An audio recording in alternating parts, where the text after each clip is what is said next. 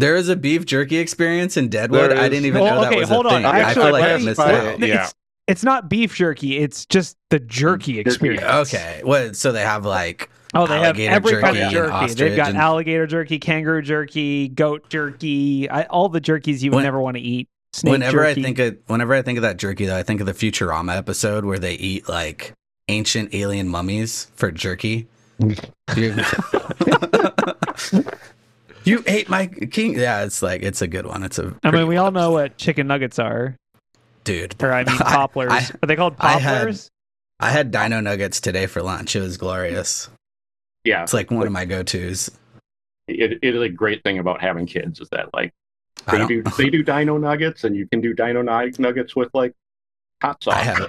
My kid doesn't eat solid food yet. I just have dino nuggets. So I just have dino nuggets. I don't have I'm not doing it because of kids. That's not even the excuse. I'm just a kid at heart. We are live now. All right. FYI. What does that mean? It means we're streaming. We're streaming. We're doing 20 it live. people are watching us. Yeah. Did you? Hey. Wait, this is recorded? See the numbers for the webcast today in the BHIS notes? I did. For tomorrow's webcast? No, for our news segments. Like the amount of downloads we have for this is fairly. Oh yes. Yeah. Oh no, we don't look at the numbers, John. That makes it weird and scary. If we know the numbers, Corey isn't going to be able to talk to people anymore. He's going to correct. There are famous, numbers. Everybody famous. So yeah, I'm just gonna keep assuming that there's like 10 people that watch us, and that will keep me calm. We only care about the Discord people anyway. So right, we love join the Discord. If you want us to care about you have to join the Discord. Corey, did you have anyone come up to you at Way West and talk to you about the news? Yes, I do. Did? And it's one of my favorite things because every single person is super nice and they're awesome. And I didn't have happy. a single person come up to me, and I was like, man, this is kind of sad. Yeah, because they thought everyone thought you were Dave Kennedy's security detail. So that was pretty funny too. That was like a real rumor. Like it was like, I don't know why, but people were actually saying this. People were actually saying like, oh yeah, like Dave's a big deal now. He has security detail. Like this is a real rumor. I was like, hold on, this is a joke, right? This is a joke. I'm gonna play that up because I know that shit makes Dave uncomfortable, and it's fun. I mean, you were on a backpack, so I mean that made me uncomfortable. So. Does it feel weird when you're part of a 2-dimensional backpack? Like, what does that feel like? It's strange. Screw the just backpack. looking Think out of the what bathroom. I want you to do, if you want to know what a good portion of my life is like, get in front of a camera and just record yourself talking, and then listen to it. Nah. I got the recording of my training, and I'm like, I don't dare. That's too long of me talking. Yeah. The backpack was awesome and terrifying. Yes, it was. Let's kick this off because this is for the news stories. This so far is my all-time favorite episode. You know what it's going to be. It's going to be solar winds for 30 minutes and then etc. I'm going to do for solar winds towards the end. We're not going to talk about YouTube ads. Blast coming hot with the story at the end. Mm-hmm. Yeah. Stick around. All right, here we go.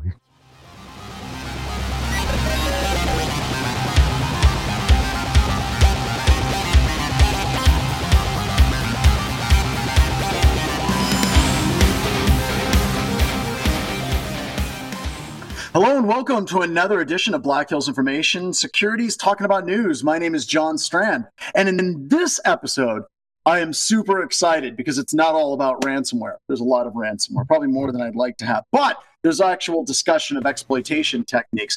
We'll be talking about the SEC charging a SolarWinds CISO for fraud and giving misleading evidence. We're going to talk about an exploit in Citrix, another similar exploit in Cisco, another similar exploit in Apache Active MQing or message queuing. We've got first ever levies for HIPAA violations for a ransomware breach. Wait, this can't be right. Ryan? Yes. Ryan? I noticed that there's another exploit in here discussing Okta. That can't be new this week, can it? It might be. It might be. Oh, we'll see if we have yet another way that Okta stays in the news. Which, by the way, let's start out with that one. You know how they say that there's no such thing as bad press for a company? I'm starting to rethink that, y'all.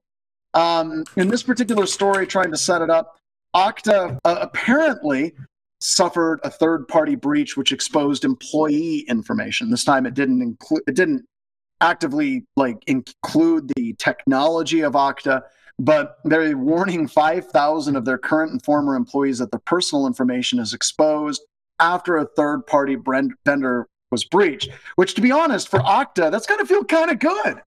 At this point, they're not the third party. Right? Like, at least it's not their fault this time, but At least it's not their fault this time. Well, hold on. They still have to pay they have to pay for it. So, No, it's a third party. What is it? Rightway? In September 23rd, Rightway suffered a network breach, resulted in cyber criminals accessing eligibility census files. It's very ironic and kind of sad. So Rightway was the healthcare provider for Okta employees. So it's like not only are they getting breached to go after their customers, but their actual employees are getting their data breached from third parties. It's like, man, Okta, you really rolled a natural one on this whole public this whole year. You might have escaped. So okay, looking at Okta's D&D fake history that I'm making up right now. So 2020 they rolled a natural 20 because COVID. Everyone needs Okta. They probably printed money in 2020 everywhere. Yeah, right. I'm sure they printed money in 2020, but then in 2023 they rolled a straight up one. They were trying to throw a dart and they hit their boss right in the eyeball, and the guy went blind, and then the whole company. Who knows? Let's stick with the gambling. Let's stick with the gambling or the D&D analogies. It wasn't just a one that was rolled this year. It was 2 or 3. And you can just tell that the executives are like, there's no way we can roll another one. 3 ones in a row. Damn it! Speaking of them rolling ones, did you see how they blamed an employee for another data breach, or for the data breach?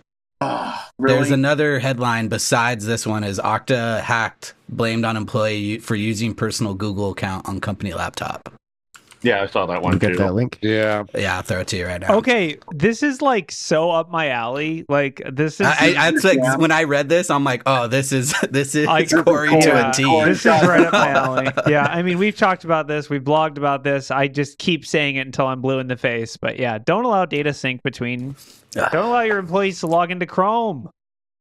I spent a whole week doing browser credential detection creation, just thinking of you. If you claim that it's someone's fault because they logged into their Google account on their work PC, you're just admitting that you don't prevent that from happening, so that's on you. And the service account, that thing was highlighted by a few others there. That it's there was a service account stored in the system, no MFA. The Google employee, or not, the Okta employee logged into Google, and so it's compromising a service account. Why was that being used and stored in such a manner? Oh yeah. Well, no, there's no limit to the credentials that people save in their browsers, whether it's service accounts for internal portals. It is terrifying, but if you go through our data breach tool and you look at URLs that are internal IPs, there are thousands upon thousands upon thousands of them. We've actually had instances where we looked in data breaches for Stealer malware, we saw internal IP addresses, then we went, when we were doing the internal pen test, and logged into internal network appliances using breached credentials from some third party. So it's this is real. This happens. It's you can't blame your employees. Don't let this happen. But wait a minute. Back up for a second. Those automated pen testing tools that you can buy, they'll find those types of vulnerabilities, right? John, you have to pay for the data breach module. It's another $10,000 a month. It's another $10,000. But then they have AI that pieces that all together. Yes, right? AI pieces it together. It's definitely not a grep command. Through machine learning, it understands what tools you're using to exploit. Yeah. And then from there passes it to the AI into a single pane of glass where it goes in. Are you starting? How do I invest? Where do I put my? Tell me where to invest. Yeah, how do I invest in this buzzword bonanza? Let's get that VC money. Wait, we got this. It still goes back to okay, let's back up. Let's talk about 2020. Let's talk about 2019. Let's talk about COVID. Before that, right? Before Okta won COVID and Zoom won COVID for their platform. Everybody was talking about this idea of zero trust and how it was going to fundamentally change and secure. I mean, I remember sitting at booths and having people that sold zero trust solutions come over and they're like, we need to talk to you. We'd really like you to talk about this. We'd really like to have you talk about this stuff on your webcast because it's revolutionary. It's going to shut down all of these attacks. It's going, with zero trust all the way through, right? And then this starts happening. And granted, not all of this is Okta's fault, but goddamn, it's kind of apparent that this was not the silver bullet that we thought it was going to be. I mean, I think it's better than not using something like Okta. Don't get me wrong, but it didn't. I don't think it fulfilled its promise, I guess is what I'm saying. As Milo says, "Shut up and take my money." I think the part of the problem is that everybody wants that silver bullet, and every single time it's shown not to exist. Not to say there are good products out there, but there is no silver bullet. Yeah, it's like the cake. The cake is a lie. The silver bullet is a lie. The frying pan is still effing hot. Stop trying to touch it there. So, like I said, I feel bad for Okta, like having this crappy of a year, but not that bad. I mean, they're not Equifax like bad, but still, it's been a really rough year. They're not SolarWinds level bad. No, we're getting SolarWinds. Yeah, SolarWinds. Stay tuned for the rest of the show. So I want to throw like one to Patterson. So I got a question for you. Like the IR stuff that you've been working, I've been watching the IR reports. You sent me that big long write up of some of the previous ones that you've done. Like a lot of this stuff, especially the recent one that you've been working, you've been parsing cloud logs like the past 2 weeks. And when we're looking at like IR, I mentioned it, I think on the previous show, or it might've been during the webcast, they all blend together.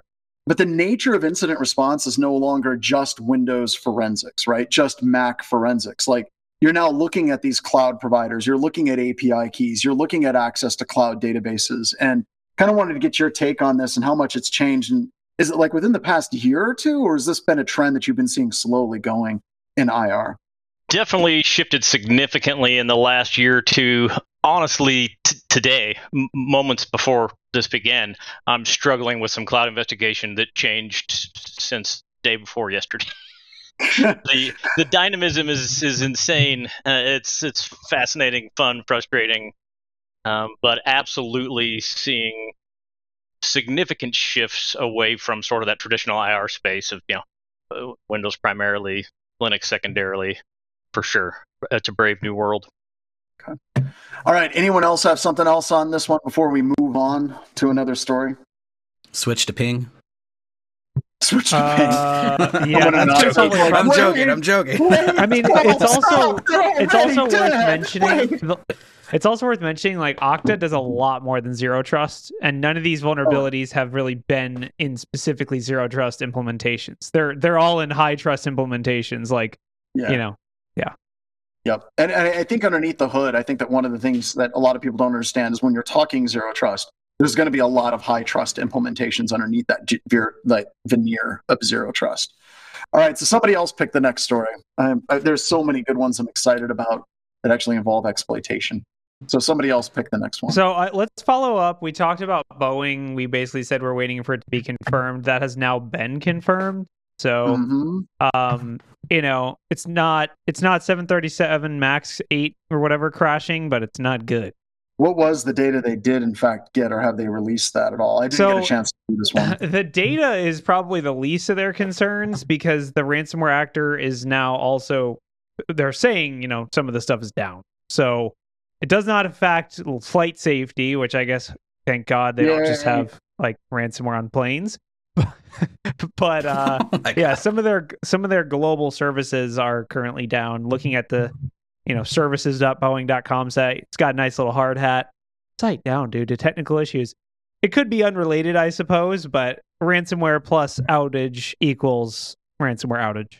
Yeah, and it looks like I'm wondering if the outage is self-inflicted. It's hard to tell from the press release. It could be, definitely. Lockbit is the group here. They listed the data on Friday, and they're still just kind of, investigating, aka stringing the threat actor along slowly and painfully. We'll see. All right. The FBI declined to comment. That's shocking. Who would have expected that?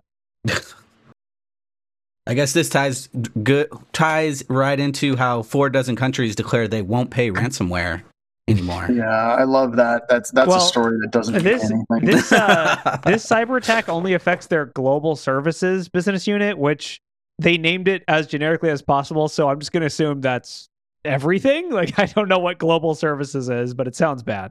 So, okay, this story kind of ties, I think, into the HIPAA story. So we have 4 countries declare they won't pay ransomware ransoms. They have all of that. Oh, God. We've talked about these before.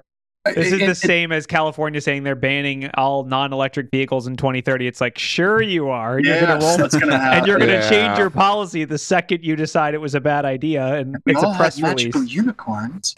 But I think that this ties into, Ryan, can you jump over to Fed's levy first ever HIPAA fine for ransomware data breach? I think that these two are very much in line with each other, okay?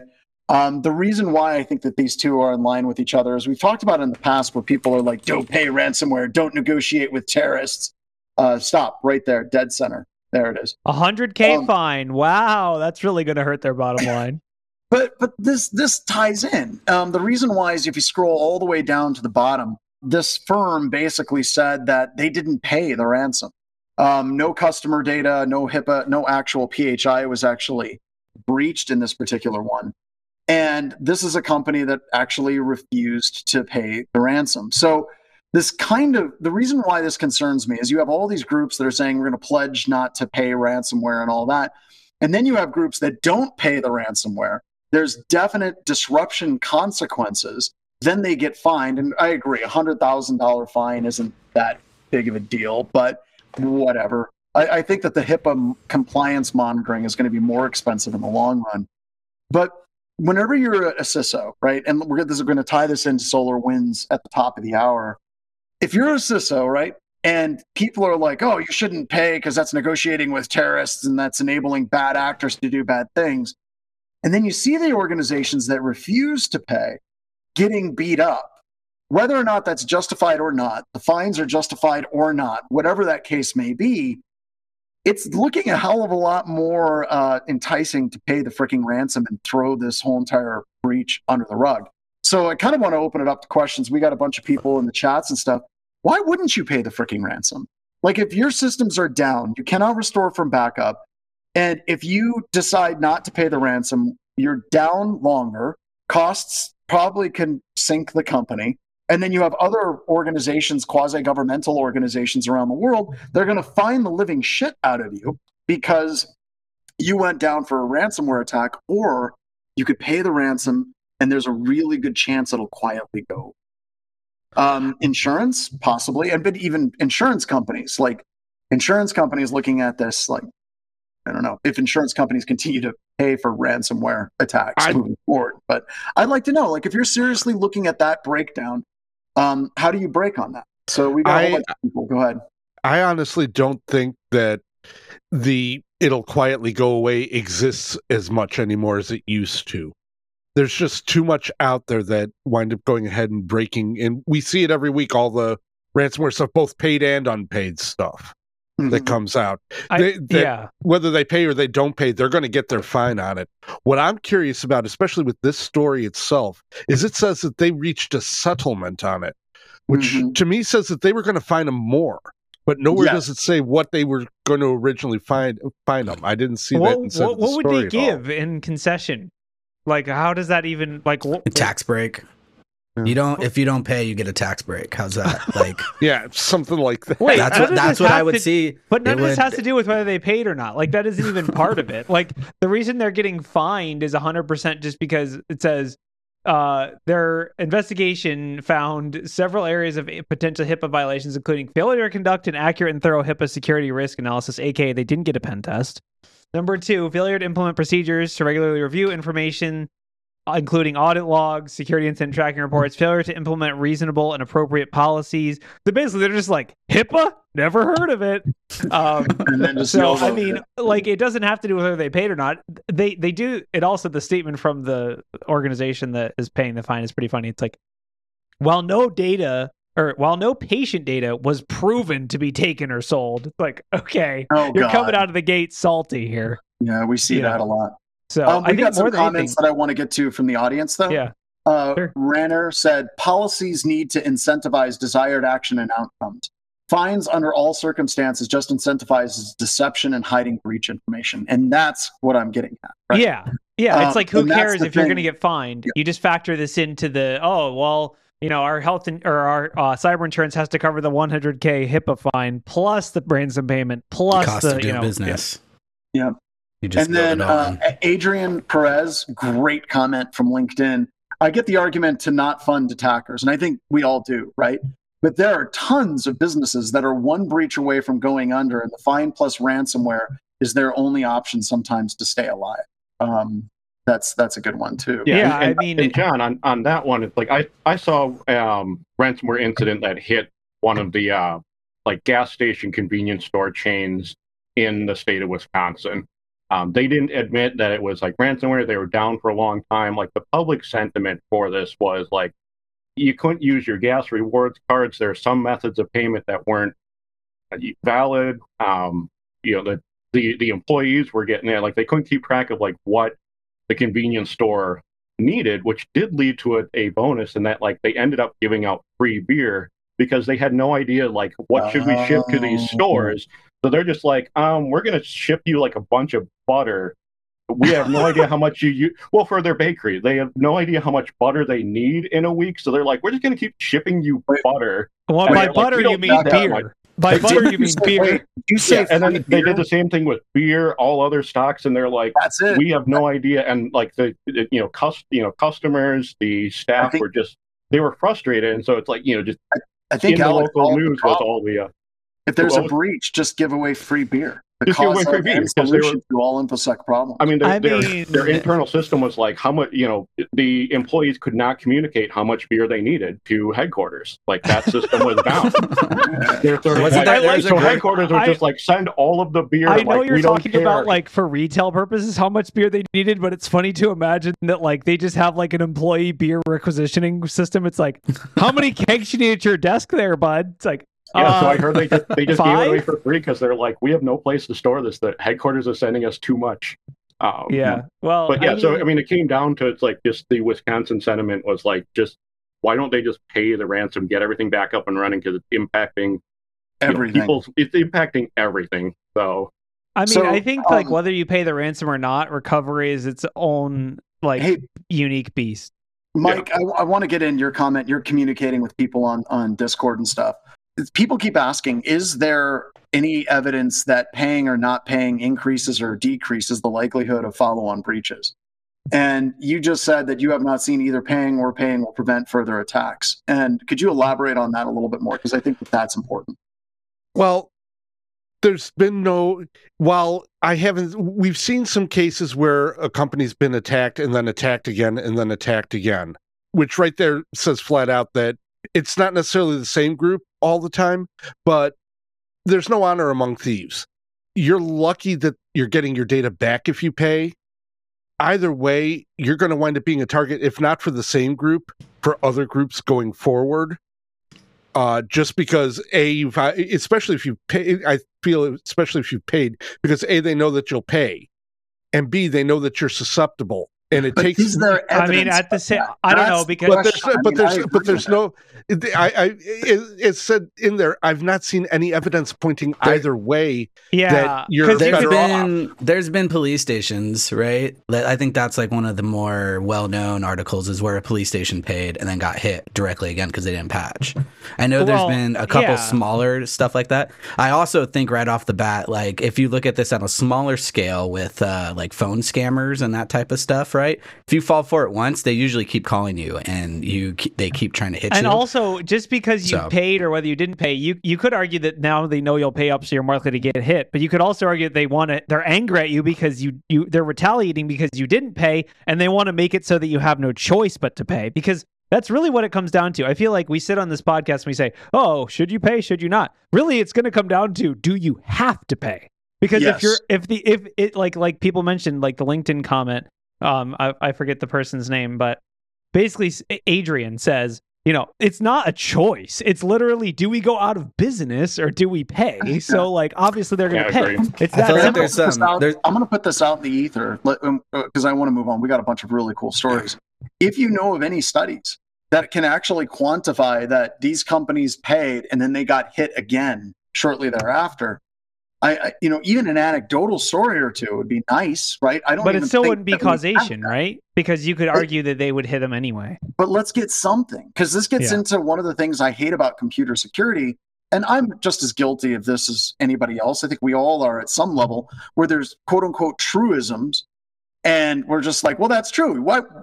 If you pay, then they're going to come back and they're going to do it. Is there proof of that? Do we actually have data that supports that? I think the only way collectively talking out our asses. And I know I talk out of my ass quite regularly. That's this entire show, John. But yeah, I mean, this entire show. Basically, the only way that it could be proven is if we get either infiltration or we get data from law enforcement organizations that are either infiltrating or taking them down. Because it's going to come down to, we're going to need to look through the Lockbit Discord and read the chats where they're like, let's hit them again because they paid, or let's like, it's going to come down to firsthand, stuff of what they're saying and thinking, like their op notes, basically. Okay, here's how you pivot. The ransomware operators have to become patching as a service. All right, you come in, you ransomware them, then you say, when I leave, you're going to be fine. You're going to be patched. The vulnerabilities are going to be good. Your Okta is going to be set up correctly, and then boom, we give you a report. Here you go. It's just going to be really big. All the best security firms have to get into remediation. This is like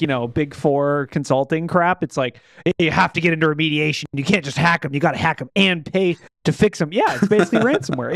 I think you're right. Wait, James B said insurance companies have a list of good bad guys and bad guys to determine who can actually be paid. That's a good point. I would agree that if you're an insurance company, you would absolutely have that. Let's get that list. Insurance company, leak your data to us, please. I don't know of any news stories that confirm that. I know, like in my head, an insurance company would do that. But in the reality, working with some insurance companies, a lot of times it's a bunch of people running around an office, a la Lord of the Flies, and starting fires in the hallways and hoping to survive the next 48 hours. So I don't know. If we have any stories that kind of back that up, that would be awesome. Yes, please substantiate your claims, leak your data. What could go wrong? What could possibly go wrong? We don't talk about it on the show or anything. It's fine. Yeah. So, all right. I want to talk about some actual exploits that are out there. The next one I would like to talk about is the vulnerability is now under mass exploitation. The Citrix bleed bug bites hard. I prefer mass pandemonium. Oh, mass pandemonium does have a better ring to it, doesn't it? I like that one. This is Citrix. Too often. Citrix I bleed. love this one. The name is great. The Citrix bleed is a play on Heartbleed. Yeah. To kind of give people a little bit of background on what Heartbleed was. You could set up two devices, and then they could basically be set up as hot standby failover. And you would basically have device A send a heartbeat request to device B and say, I need you to respond back with cat with like 3 characters. And it would respond back with cat in 3 characters. And you would say dog in 3 characters. And it would say dog in 3 characters. And then you would say, I would like you to respond back with cat and 2 megs. And the other device would basically be like, okay, dog. Where am I going to get 3 megs? And it would literally just reach into memory and just grab random memory and then just dump that to pad out the rest of the data. The vulnerability that we see here for Citrix is very similar. It's using SNPrintf. And it's basically a request that goes in as a heartbeat notification. And then it basically says, hey, we've exceeded this buffer. So what is it going to do for that buffer for the request that came back? It's just going to reach into memory and just start grabbing random memory and just dumping it. Which I love these types of vulnerabilities. Okay, can we have some kind of like fun little security announcement that we have whenever something is considered to be mass exploitation? Like, can we have like a little, like, I don't know, convening of the council or something? Text message alert. And like, is 30,000, does that constitute as mass exploitation? That is not mass. At least well, yeah, but how much Citrix is actually out there, right? So like, 50% of it is honeypots. Corey, yeah. I'm gonna stand up for the fine folks at Ars Technica. That's 20,000 Citrix servers. If we look at the total number of endpoints on the other side of those Citrix servers, you're probably going to be well into hundreds of thousands. That, I would say, would be mass exploitation. Yes. Well, so it's funny because this is how the numbers work, and this is all credited to Kevin Beaumont. Who's awesome, by the way. So basically, like, I think it's fair to like say, okay, if there's 20,000 on Shodan, then how many more are there not on Shodan? Like it's like there's a ratio. Like let's say the Shodan to non-Shodan is what, like 1 to 5. So like if there's 1 on Shodan, then there's 5 that aren't on Shodan. So like that's a lot. That's like what, 100K. But if you go to Shodan and you can do he said on Saturday, it was a couple of days ago, with the Shodan query, you can find out which ones are exploited. Yep. So he could actually do a search on Shodan. So yeah, it's 20,000, not just vulnerable, but exploited. Oh, he's plugging gray noise instead of Shodan because with gray noise, apparently you can follow the actual exploits. Like it's like 193 IPs. If you're in there, you need to tell Grandma to stop downloading stuff. So, but no, I love this stuff, right? Like give us some details on what this exploit actually is. And yeah, going back to Heartbleed is just chef's kiss. Awesome. Very, very, very cool. And if you need something to be considered critical and mass exploitation to when the words Citrix and patch are in the same sentence, like I feel like you're not going to patch it. You're at that point, you don't even know it exists. Yeah. So this is a cool one. The next one that I really liked as well. Let's talk about Apache Active MQ servers, remote code execution. So this is another one that's kind of similar. We have another one that's similar again with Microsoft, but no, it's basically a whole crap ton of MQ servers are vulnerable to this particular exploit. Did I get this one right? This one we may not have the full details on what. It was a vulnerability, so it's CV 2023-46604. It was disclosed on October 27th from Apache. It's vulnerable to RCE, may allow an attacker with network access to broker to run arbitrary shell commands. These are fun words from blast from the past. No, I remember why I wanted to talk about this one. This is another one where Apache gave this score of 10, a perfect 10. Yeah, I mean, it says it's serialized class types. I mean, does everyone remember deserialization vulnerabilities? That was like the gift that never stopped giving in pen testing. They just kept coming. So I'm glad we're getting back to that. Super. It's good to see that stuff not go away. It makes me feel relevant. We haven't moved on. So I have so many detections on Apache. That vulnerability. The next one was the Cisco one, which you want to talk about a blast from the frickin' past. How many of you all remember Rainforest Puppy and LibWhisker extensions? 0. Oh, Crickets. right. I have zero memory of this. Lesson. Either I have amnesia or I'm too young. If somebody can hit up like what DEF CON Whisker was released, that would be awesome because it was an early one. So whenever Rainforest Puppy released Whisker, the LibWhisker extensions, it was basically a variety of different ways for bypassing web application firewalls and bypassing internal restrictions on web servers. So you can encode in a variety of different ways, like have a lot of spaces between the requests. You could, not requests, within the request, you could add a bunch of spaces. You could do character substitution for / / and do like the hex and Unicode encoding for those various implementations. And also back then, you could do upper and lower case because Microsoft and Linux-based web servers handled case differently.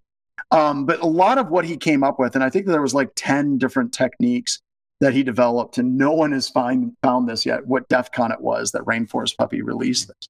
But a lot of your exploits like this one, Cisco iOS vulnerability, will use variations on that.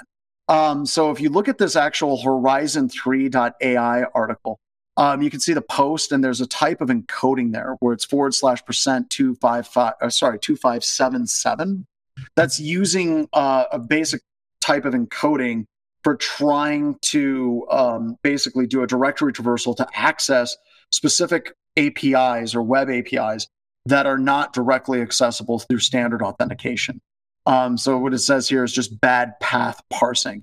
So by putting in that type of encoding, you not only bypass web application firewalls, but you also bypass the internal controls. And in this situation, it allows you to do direct access into, what is it, WPA, I can't remember what, as you scroll up, the Web Services Management Agent. So you can actually then directly access it through the web, zero authentication, to get level 15 privileges on the device, which is just really cool. And it was released, Ben from KC said it was 2000. So we're looking at 23 years ago.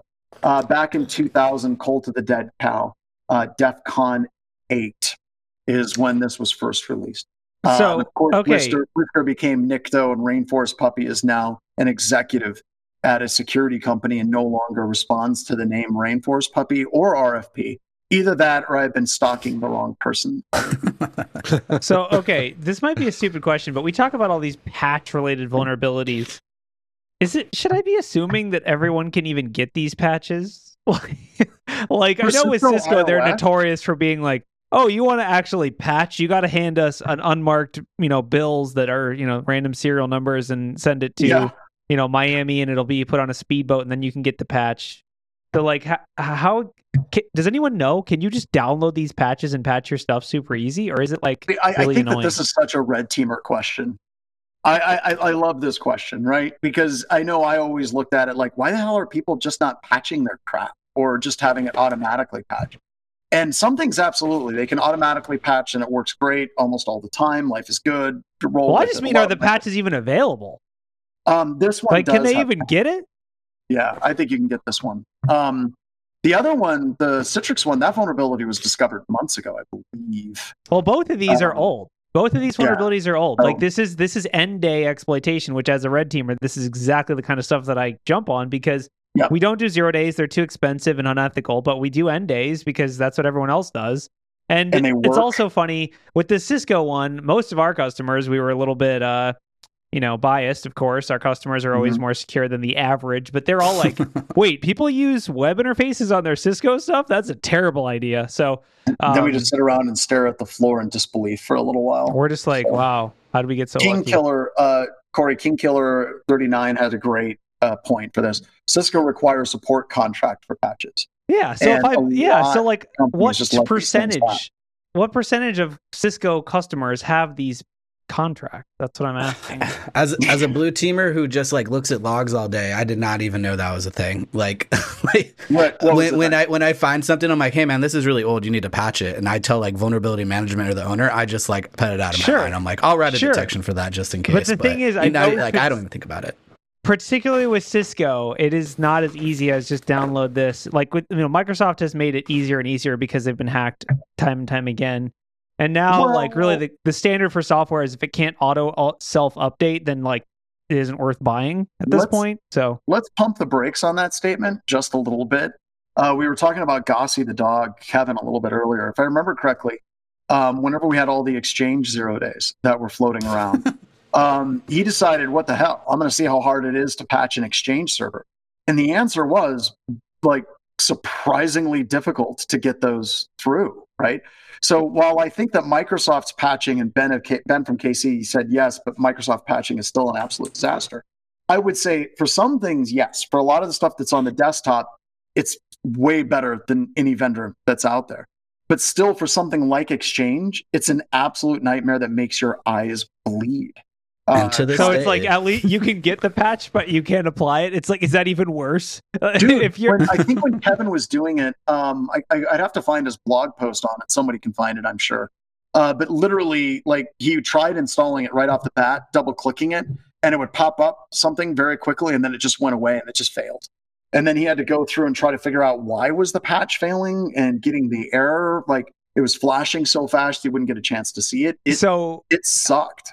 So here's what I'm imagining. The vulnerability management people at companies right now, they have like a glass, like one of those like glass cases that's really fancy, and there's like a USB stick in it. It's like, what's that? Oh, that's the Cisco patch. We got it. We can't apply it because it'll break everything, but we got it. So we're putting it here in this glass case. You literally just described every single DoD network that's classified, SIPR, NIPRNet, GWAN, CWAN, all of those different networks that are classified. You literally just described their patching methodology. It's like, well, we aren't going to patch this until there's actually an exploit on our network, and we're not connected to the internet, so we don't have to worry about that, right? And they're like, don't touch the freaking glass. Don't touch the glass. If you take that like USB stick out of the enclosure, like an alarm goes off, they're like, hold on, someone's trying to patch the Citrix server. Bad just happened. So. You can't patch that. We still need HTML or what is it? Microsoft, what is like the software? We still need ActiveX controls. Internet Explorer. I'm sorry, I just got a little distracted because what are we even looking at? Strand JSPT. Welcome. I am Strand JSPT. It looks nothing Greetings like and me. welcome. I am Strand JSPT. What is I am Strand JSPT? JSPT. What I am is a large SPT? language learning model utilizing a data set composed of Infosec memes, every Linux man page ever written, and decades of IRC chatter. Jesus. The googly eyes just really take it over the edge into being like funny into creepy. Hey, this is the worst it's ever going to be. And in a year from now, I'll be retired. Okay? It's doing its job. You won't even have to do webcasts anymore. I won't even have to do webcasts anymore. So Strand JSPT, what do you think about Cisco? Do you think they'll release this patch, or is it safe to patch? Processing. Please wait. I am Strand JSPT, not compute. I am a large language learning model utilizing a data set composed of Oh no! memes, Oh no! He's overheating. and decades of IRC chatter. I think you broke him, Loading Corey. technical rant.mp4. Error loading. File too large. Loading technical rant.mp4. Error loading. File too large. I don't see how this is anything other than a win. All right. Well, I guess that pretty much sums it up. I mean, thank you for that, JSPT. Good God. All right, are we ready to talk about the S? I do remember, as far as patching and patch availability goes, back in my days of doing sysadmin work and having to deal with patches directly up, there were a lot of companies, at least 10 years ago, that hid their patches behind needing that current support contract. It wasn't just Cisco. No, correct. Which makes it more difficult because everybody forgets to renew their stuff, and then by the time I was totally it, just trying to publicly shame any company that gets hacked and then says, "Well, you can't get the patch, you got to pay extra, or you got to renew your support contract." Like, it's just don't do business with those companies. Is all I'm saying. Unfortunately, that there were some very large companies that a lot of people do business with. That's the problem. Because they get away because they can, right, Mike? I mean, it's like, where else are you going to go? Are you going to run Linux on your desktops? Actually, what are you going to do? What are you going to do? Torrent it from a torrent site where somebody might have tossed something into it? You joke about that, download a patch. Mike, you joke about that. I've done that. Like, I've literally gone through and got like totally quote unquote illegal patches off of torrent sites. Yes, I know what that is. What I want to see, here's what I want to see. I want to see an article where Citrix gets hacked because they downloaded an illegal patch for their Cisco device that had malware. And they exploited the authentication for Okta for the app. Corey, is there any dark web markets for patches? Patch GPT or patch forums. Yeah, all they do is they Static Tier said the year of the Linux desktop is upon us. Yes. All right, let's move on to the big story that I've been kind of avoiding because I think it's going to take the rest of the show. But SEC charges SolarWinds CISO with fraud and misleading investors before a major cyber attack. There's a lot to unpack here. So it's the SEC, first of all. I feel like we should start with that. This is SEC, so this is publicly traded companies. This is securities-related stuff. This is not like the HIPAA fines we were talking about or other this has teeth. Yeah. Crap. Nobody. Okay. I don't know where to go with this one, to be honest, because I think that you can look at this from two perspectives, right? This goes back into the do not report if there's a breach because the SEC will come and burn your house down. That's one way that you can look at it, right? There's something in here where like their SEC filings just had generic security language. Of course there was. It's public. Like, you're not going to go into your SEC filings and be like, you know what, we've got a core vulnerability in the RAC-F interface of our AS400 that's running our entire company.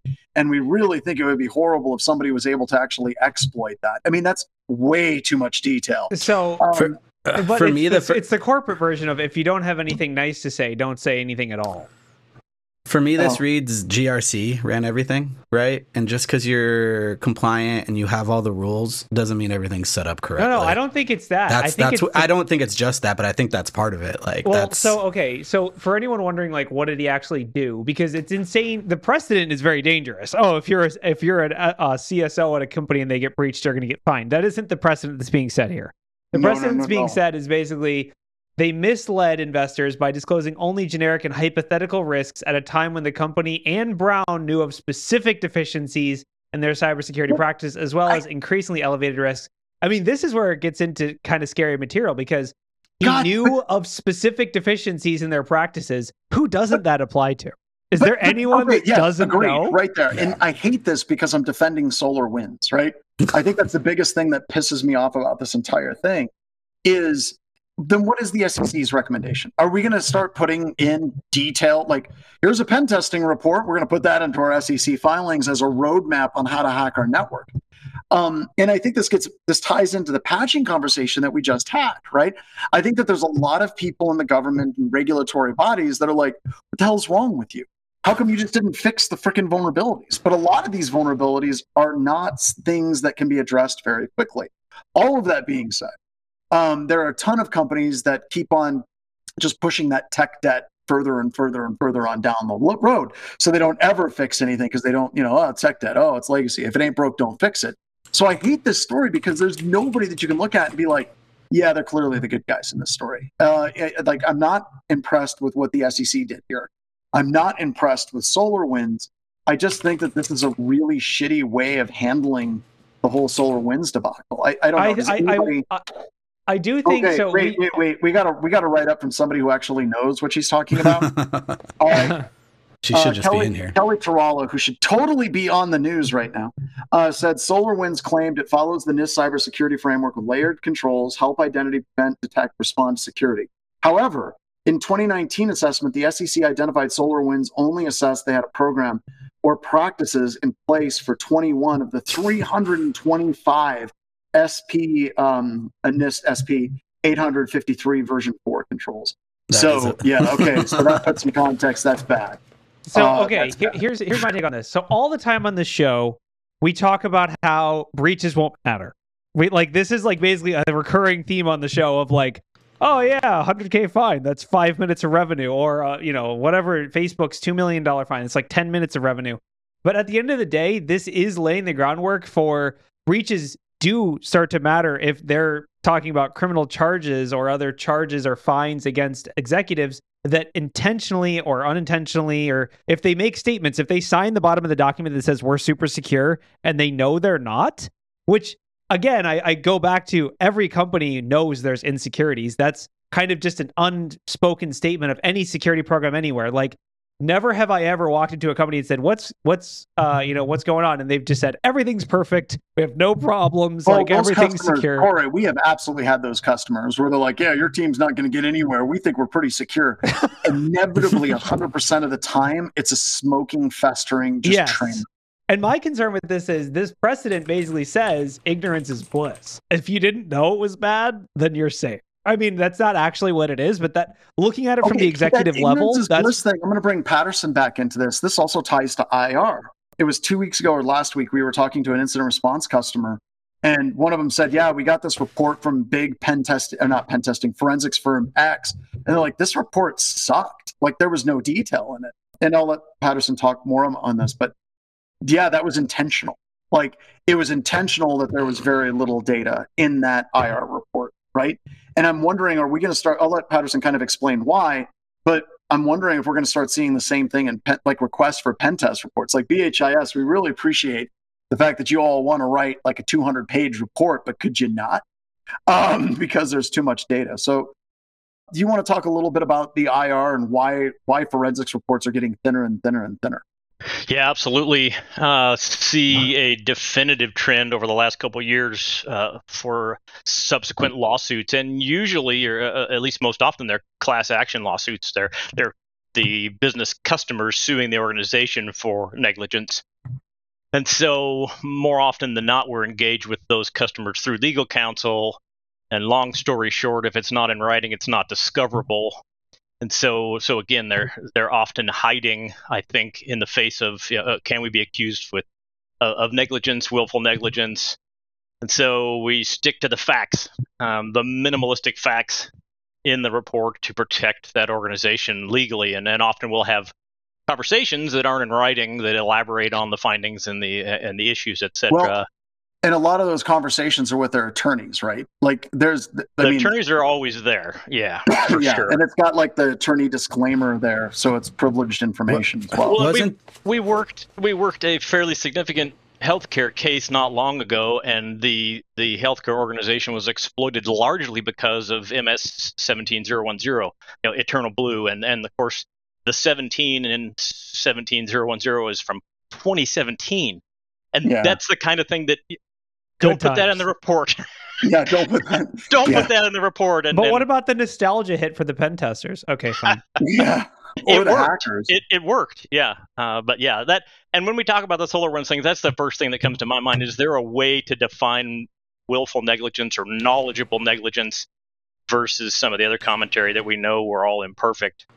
See, but this also gets into, I've told this story already a number of episodes ago, but I remember I was working with a CISO, new CISO. She was just put into that role, and she had us pen test a bunch of the aspects of their company, and they had multiple apps, and they were bad. Like, there were web servers where it was the automatically generated web server that Access creates you, web servers that they were running internally, like really horrifically bad security. And the whole entire culture of that entire company was, well, if it ain't broke, don't fix it. It's too expensive to fix. This is the way that we've always done it. And I remember being in a room with her. She cleared out the tech people and she said, I need you to tell me honestly, how bad is it here? And I said, I strongly recommend that you put 6 months to a year in, and then you get the hell out of here as quickly as possible. Because there's no way that you're going to change the culture in this organization. You're going to get saddled with full responsibility for absolutely everything that's wrong in this organization. You need to try to get out as quickly as you can. And I hate to say that that's advice that I've given one of our thousands and thousands of customers. But seriously, I mean, it's sometimes literally just that bad that there is no way that you're going to fix it. I think, like, I've actually worked for approximately 0.2 seconds to prepare a statement that all CSOs can use going forward. And it is, we know there are problems and we're working to fix them. Thank you. Bye. Like, that's like, I mean, but from the SEC saying they're going to be like, that's not enough detail. But not even all CISOs there, because I think what's happening is absolutely going to equip like the CISOs that are doing the good work.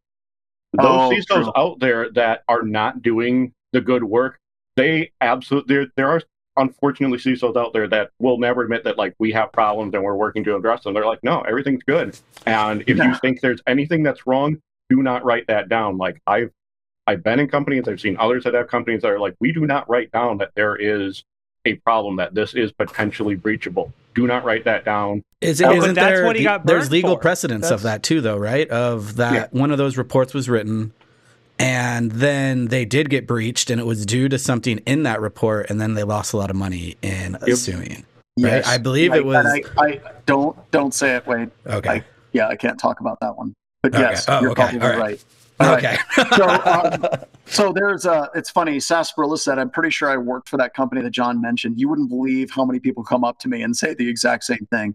Was that story about our company? No, it could have been all of our companies. But Boondockies has got a great quote. Said SolarWinds attribution was allegedly from Russia SVT.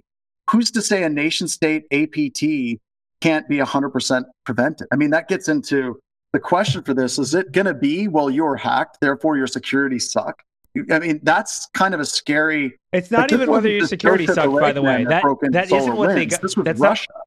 They're not even mad that the security sucked. They're mad that he said it didn't. That's it. They're mad that he said it didn't suck as bad as it actually did suck. Yeah, I think they even wrote down, like, we lied to them. Like, there was something in the report, and I can't bring that up because I don't have that handy, but where they said, like, after a discussion, like, they literally wrote down in their internal chat, like, yeah, I lied to them. Like, so it's sort of like, okay, well then, but so that makes it, like, very clear cut, but then that also, like, it, for those that are going, oh, well, we don't want to get in trouble, they're going to look at it and say, well, just so long as we don't suck as bad as they do, we'll be fine. Yeah. You know, this isn't like running from a bear. Like, you just have to be the fastest, right? Exactly. Like, the hackers will get both of you. Works until you realize the bears have jetpacks, AK-47s, and rocket launchers, and they kill indiscriminately. That led to a coloring book item. Yeah, I think it did, actually. I want to ask a question because we only got a few minutes left, Corey.